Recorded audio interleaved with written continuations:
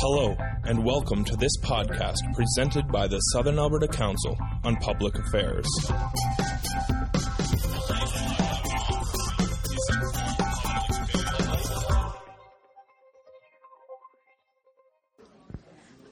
All right, so we're going to start with our questions today.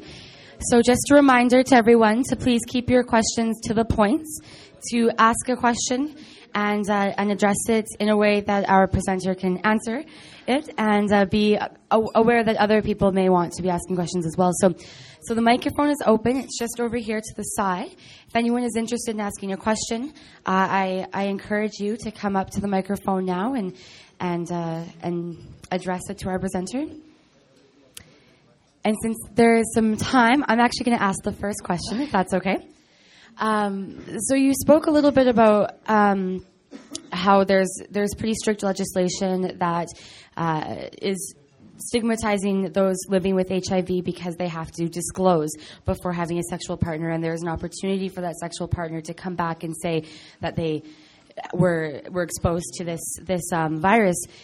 Now, how far do you think the legislation needs to go to protect people who are genuinely interested in not disclosing and putting their sexual partners at risk? Can I just make sure I understand the question? So you're asking if someone is intentionally trying to expose someone else to HIV, what should the penalty be? Yeah, how far should legislation go in that case? I think the penalty should deal with that accordingly. I think that is wrong, absolutely wrong, to intentionally try and infect someone with HIV. So I think that legislation should punish that. That should be a conviction. And that's actually one of the recommendations from the Global Commission, is that where there is intentional malicious transmission, there should be conviction. Thank you. All right, so we'll move on. Hi, I'm Trevor Page. Years ago, I used to be the CEO of a contraceptive social marketing company. And in the so-called World AIDS capital of Bombay, or Mumbai as it's now called, back in the early 2000s, there was not even a helpline. There was no number that people could call to say, I think I might have a problem. Can you tell me, or at least help me a little, and is there somewhere I can get tested? Now, you highlighted the need to know, the need for testing in your presentation. Right. And I am appalled that there is no way you can get tested other than at your family doctor here in Lethbridge. I shudder to think what the situation is on the reserve as to what facilities are there. So my question are two. Why is there not a place that you can get yourself tested in Lethbridge? What are you doing about it? And what is the situation on the reserve? Okay, so thank you. That's a very good question. I am also appalled that there isn't. There is a sexual health center downtown in the professional building, and that works with youth under 25, and they will do testing. There's a big push. I'm part of a larger provincial organization called the Alberta Community Council on HIV, and there is a huge push, pressure being put on the provincial government to introduce STI clinics across the province because there is a need. There are clinics in Calgary, so people in Lethbridge, if they don't want to go to their local doctor, because as I'm sure you all know, the 6 degrees of separation in Lethbridge really come down to 1 or 2. Your sister-in-law is the nurse, et cetera, and so on. So we do refer people up to Calgary, but that tends to take a day of their travel, which is also a barrier. People don't want to do that. Another problem with testing is it can take 2 weeks to get the results back. The Southern Alberta Clinic in Calgary, which does testing, continually will do test results for Jane or John Doe, and then Jane or John Doe don't come back, and the phone number Jane or John Doe left it doesn't reach the person who's tested. So there's a big problem with it as well. So it has been addressed. It's gone. It's continually being pressured onto the provincial government that we do need STI clinics across the province. What's going to happen with that? I can't say. As for the reserves, there are some doctors on reserves. The reserves are quite unique in that they're funded under First Nations Inuit Health. So actually, the funding my agency gets does not take us onto reserve. We are getting funding to work with the Aboriginal population specific, which is very exciting for us. We already work with the Aboriginal population. This will just give us an additional body to help with that work. So anyway, there are a couple of doctors on reserve, and they can do testing on reserve. Yes. Thank you. Thank you very much for your presentation. My name is Frances Schultz, and I think that for many of the people in the room, there are some aspects of discrimination that if you haven't experienced them, you don't believe they're there. At our table, 2 of us have experienced the same discrimination. Back in the days when the Red Cross was collecting blood and they would dump 10 people's blood together and test it, it happened to both of us that we got letters. We had to go to see our doctor because our blood was rejected. My doctor sent me for tests, and for the first time in my life, I was identified by a number that only my doctor knew. Nobody in the lab, they didn't know my name or anything, and all of the correspondence had to be under that number, not my name. Now, in the end, my blood was tested and sent to the provincial lab, came back, it was negative, but ever since then, including Canadian Blood Services, I can no longer donate because we are branded forever. So for those of us that are HIV negative, we're branded, and I think about how awful it must be for someone who is HIV positive to be branded for life. We just don't donate blood because they've decided that they can reject 9 out of the 10 people for blood donors while they beg for blood. And do you see any possibility of changes in this kind of discrimination? Optimistically, yes. Realistically, no. I think that's a great example. It's always a tremendous... we actually received a phone call one day at our agency asking for pictures of AIDS. And it stopped me because I went, what do you mean by AIDS? Hearing aids? Walking? Like, what do you mean by AIDS? I literally took me a moment to clue in she meant AIDS, AIDS, right? Because people think there's a photo of what AIDS looks like. HIV doesn't discriminate. It doesn't choose people. It chooses behavior. You're negative. You don't look like someone who would have HIV.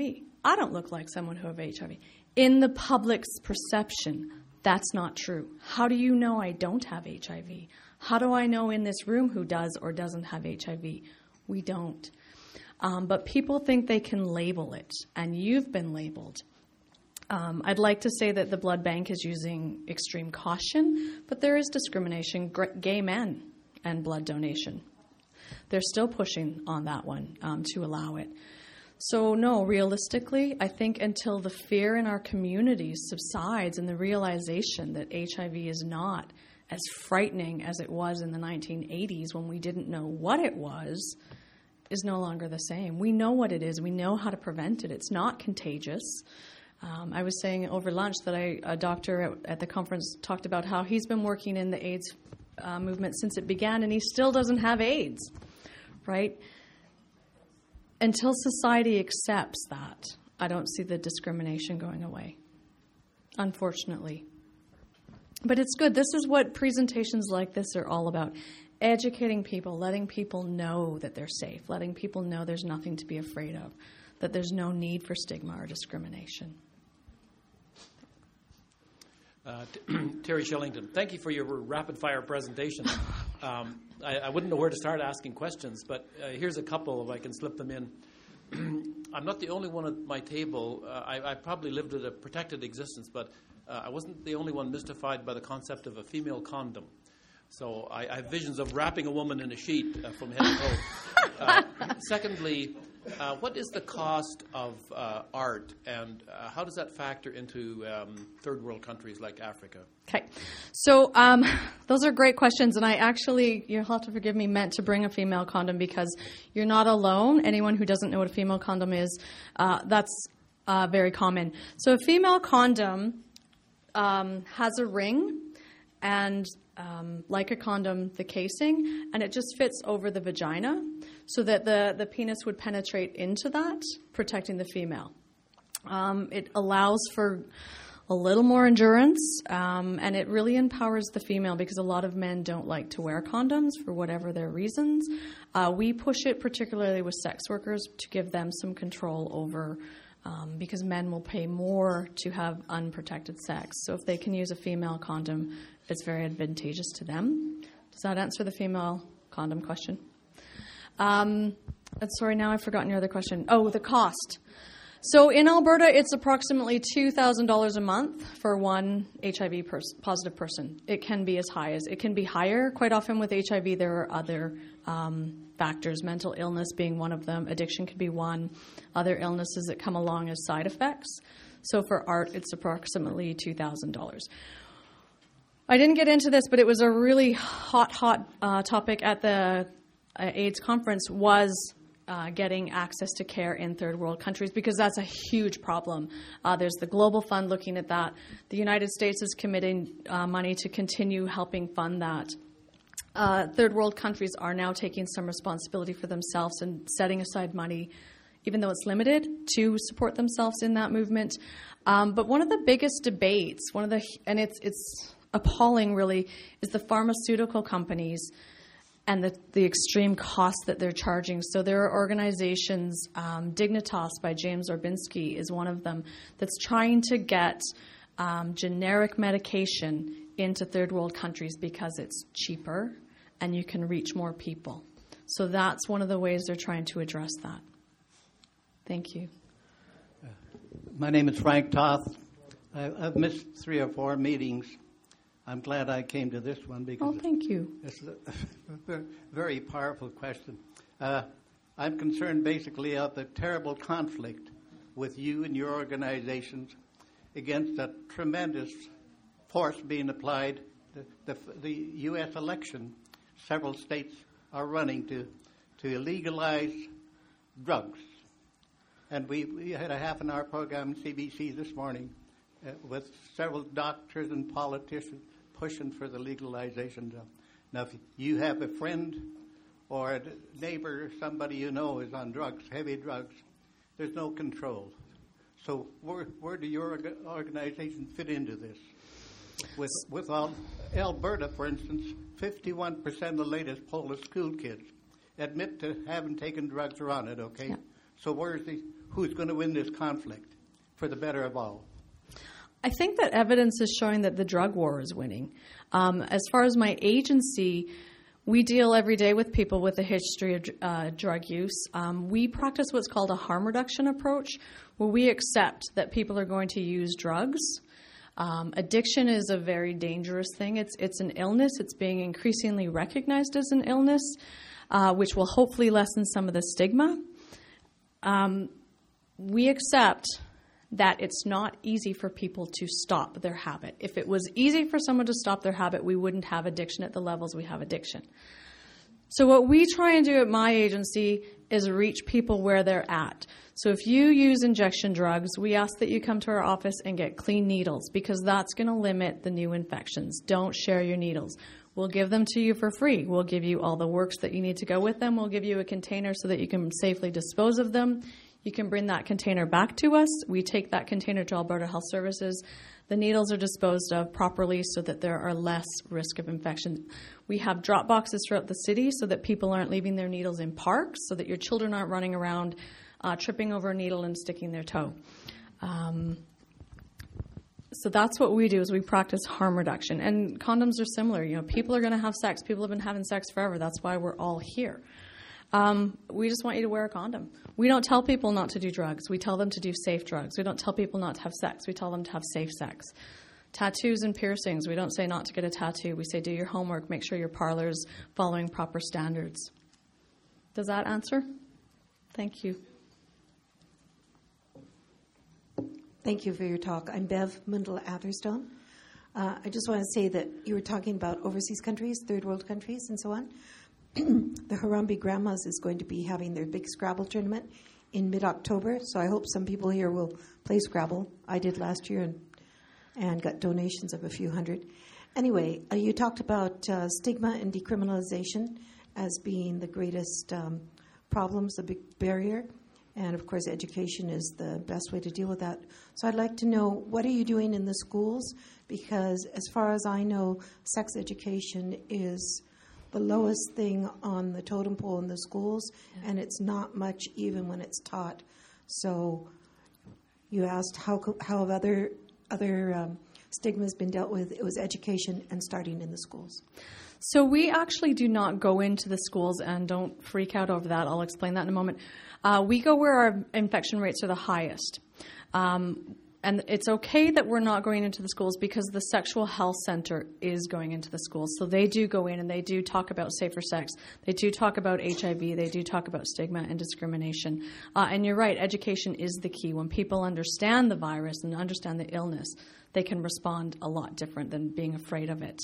I've completely missed the other part. Oh, I know I was going to say that the grandmothers are an amazing force. They've actually helped us out with our Spring for Life campaign in the past. Amazing force. Congratulations for being one of them. Hi, my name's Pat Greenlee. You mentioned that one of the problems is non-compliance with taking the drugs and that people had to be on them for life. It seems to me that there must be some horrific side effects to these drugs or people would want to take them.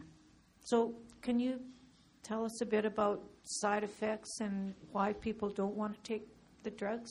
So I would, first of all, sorry if I gave you the wrong idea. I would say it's not about people not wanting to take the drugs so much as not necessarily understanding what the treatment regime is.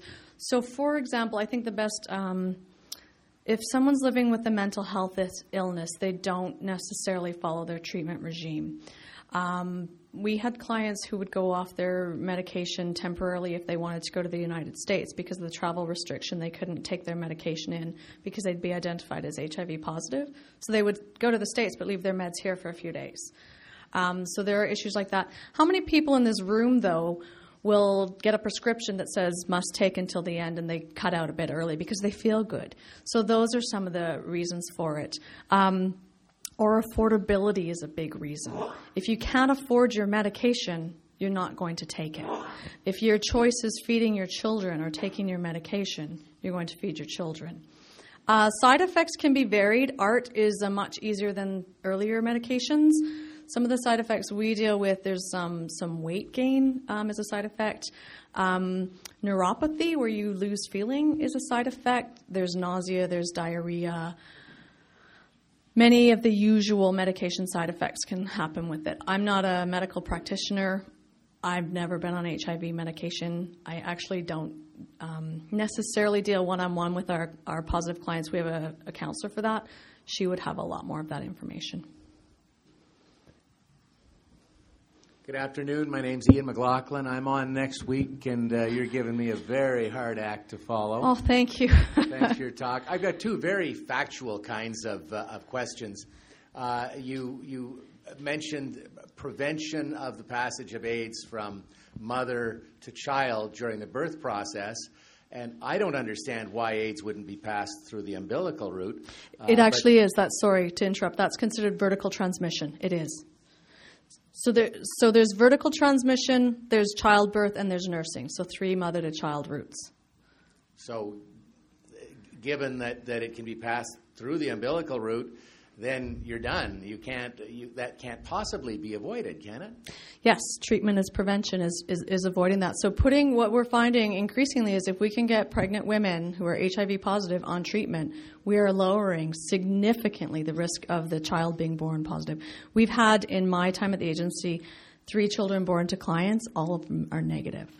So significant. And that's where Dr. Montagnier is arguing we have success. This works. We're preventing transmission.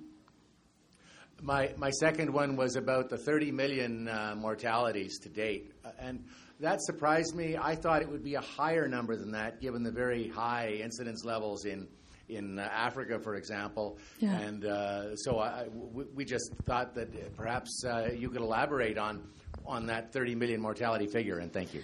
I'd say that part of that, so Africa is still, Sub-Saharan Africa is still leading the numbers in the AIDS pandemic. But with treatment as prevention, we're seeing a little more shift in that in countries where there is full access to treatment, so North America, we have fewer deaths. So that shifts the balance a bit. People are still dying in third world countries at alarming rates. But there are also organizations such as the UN AIDS. My mind is going blank. There are many global organizations that are fighting to get people on treatment in third world countries, and that's slowing down the rates of death. Does that answer that? So people are still dying at alarming rates. There are entire villages that have been wiped out. There are the AIDS Orphan Tower, 600 children in one village who don't have parents because they've all died from AIDS-related illness. So the numbers are slowing down because of treatment, where treatment is available. Hi, my name is Knut Peterson. My question is a little bit more political. Where does HIV Lethbridge get their funding from, and can you explain how you manage to stay afloat when so many other agencies are getting, like Women's Space has been cut off from funding? Can you elaborate on that? Sure. Sex and drugs. So we're funded through the Alberta Community HIV Fund. We're part of a larger provincial organization, even though we're independent and autonomous. We're part of the Alberta Community Council on HIV. So we have partners in Calgary, Edmonton, Grand Prairie, etc. We meet a couple times a year in Edmonton. We're meeting in October. Excuse me. Do some skills building, sharing. I always consider myself a thief because I'm always stealing the great ideas that people who have been in this work a lot longer than me have implemented at their agencies. So that's who we're funded from. The money comes from the government, Public Health Agency of Canada. We also do fundraising. Every year we do a Spring for Life campaign where we raise funds. We host casinos. There's no clinic in Lethbridge for people living with HIV, so they actually have to go to Calgary for their HIV-specific care, and we will fund the cost for that to ensure there are no barriers to treatment. And I think the reason that we're able to stay afloat is really it comes down to the pandemic is not going away. We are an essential service, in my opinion, to make sure people understand, to make sure people are getting what they need to protect themselves. As I said earlier, there's a syphilis outbreak in Alberta right now, so Alberta Health and Wellness just gave us some additional money so that we can try and deal with that and reach people. Because where syphilis goes, HIV is going too. Other sexually transmitted infections are going too. So sex and drugs, I'd say that's why we're still in business. My name is Mark Gettle. I imagine there's a lot of people out there that are HIV positive that never develop AIDS. And I'm wondering, if I was diagnosed as being HIV positive, when does treatment begin? Because you mentioned that treatment is so important, it reduces titer, reduces transmission. Yep. But if I'm one of those people who hasn't had any AIDS symptoms yet, does treatment begin right away? Not necessarily. So that's something that the individual doctor considers with the individual client. So there are many factors that would come into play on that. Your viral load would come into play. Your overall health would come into play. We've had a few clients decline testing because they just can't wrap their head around it quite yet, because you are on treatment, for the rest of your life. So their health is well, they're doing well, they're living a healthy life. So they just delay it a little bit because they need to deal with it psychologically and, understand what they have and what that means for them. So it's up to the individual doctor and the client or the patient to decide when they need to start treatment. Just once. Thanks very much for your address. I think that's been really very useful. Excellent. If I remember correctly, the federal government attempted to stop the needle program out in Vancouver. So when you referred to it here, that was kind of interesting. Is the federal government funding any of your work, either in Canada or Alberta or abroad? It's funding through the Public Health Agency of Canada, which is federal. The needle exchange program you're talking to about in Vancouver is actually called Insight, and it's actually not a needle exchange program as we have. It's a safe injection site where people can come in and safely inject their drugs under supervision. There's an amazing report that was put out showing the number of deaths it's prevented, the number of transmissions it's preventing. It was extremely controversial at the conference because the Minister of Health spoke at a session on Canada, and many people stood up and turned their backs on her because they claiming that you've turned your back on us. I told you it was not without controversy. So they all turned their backs on her, and Insight actually spoke. They had delegates speak saying, why are you trying to cut us off when the evidence is showing that this works? So that's a great question. We only have a couple minutes left, so I'm just going to ask Charlene, does your organization, do you guys accept volunteers? Absolutely. We love volunteers. And how can people contact your organization or yourself for more information? You can come and speak to me directly afterwards. We are online at lethbridgehiv.com. Our information is there. We have a Facebook page. We don't Twitter. I'm not a tweeter. We do have a Facebook page. We're located at 1206 6th Avenue South, just down from London Road Market. Just look for the house with a big wheelchair ramp. A lot of people drive right past us because we don't have a big flashing sign, and that's because of stigma and discrimination. Anyone who walks into our door needs to feel safe. They don't need to hear that, gee, I saw you going into that HIV building. Are you positive? So, thank you. I do have some cards if someone wanted to get my contact information too. Wonderful. Thank you so much, Charlene, for your presentation. Thank you. I think it was extremely informative. So just before we all leave, there's a couple of SACPA sessions coming up. And Lisa has the basket of condoms, which I encourage everyone to take. I'm sure there's children and grandchildren out there who need a little bit of sexual education. HIV is climbing in the seniors community. So feel free to take some on your way out. And they're not just the cheap ones. These are good brands from what I hear. Our condoms are sexy and hot. This one is Marilyn Monroe, and it says "One likes it hot." We're fun. They're hip.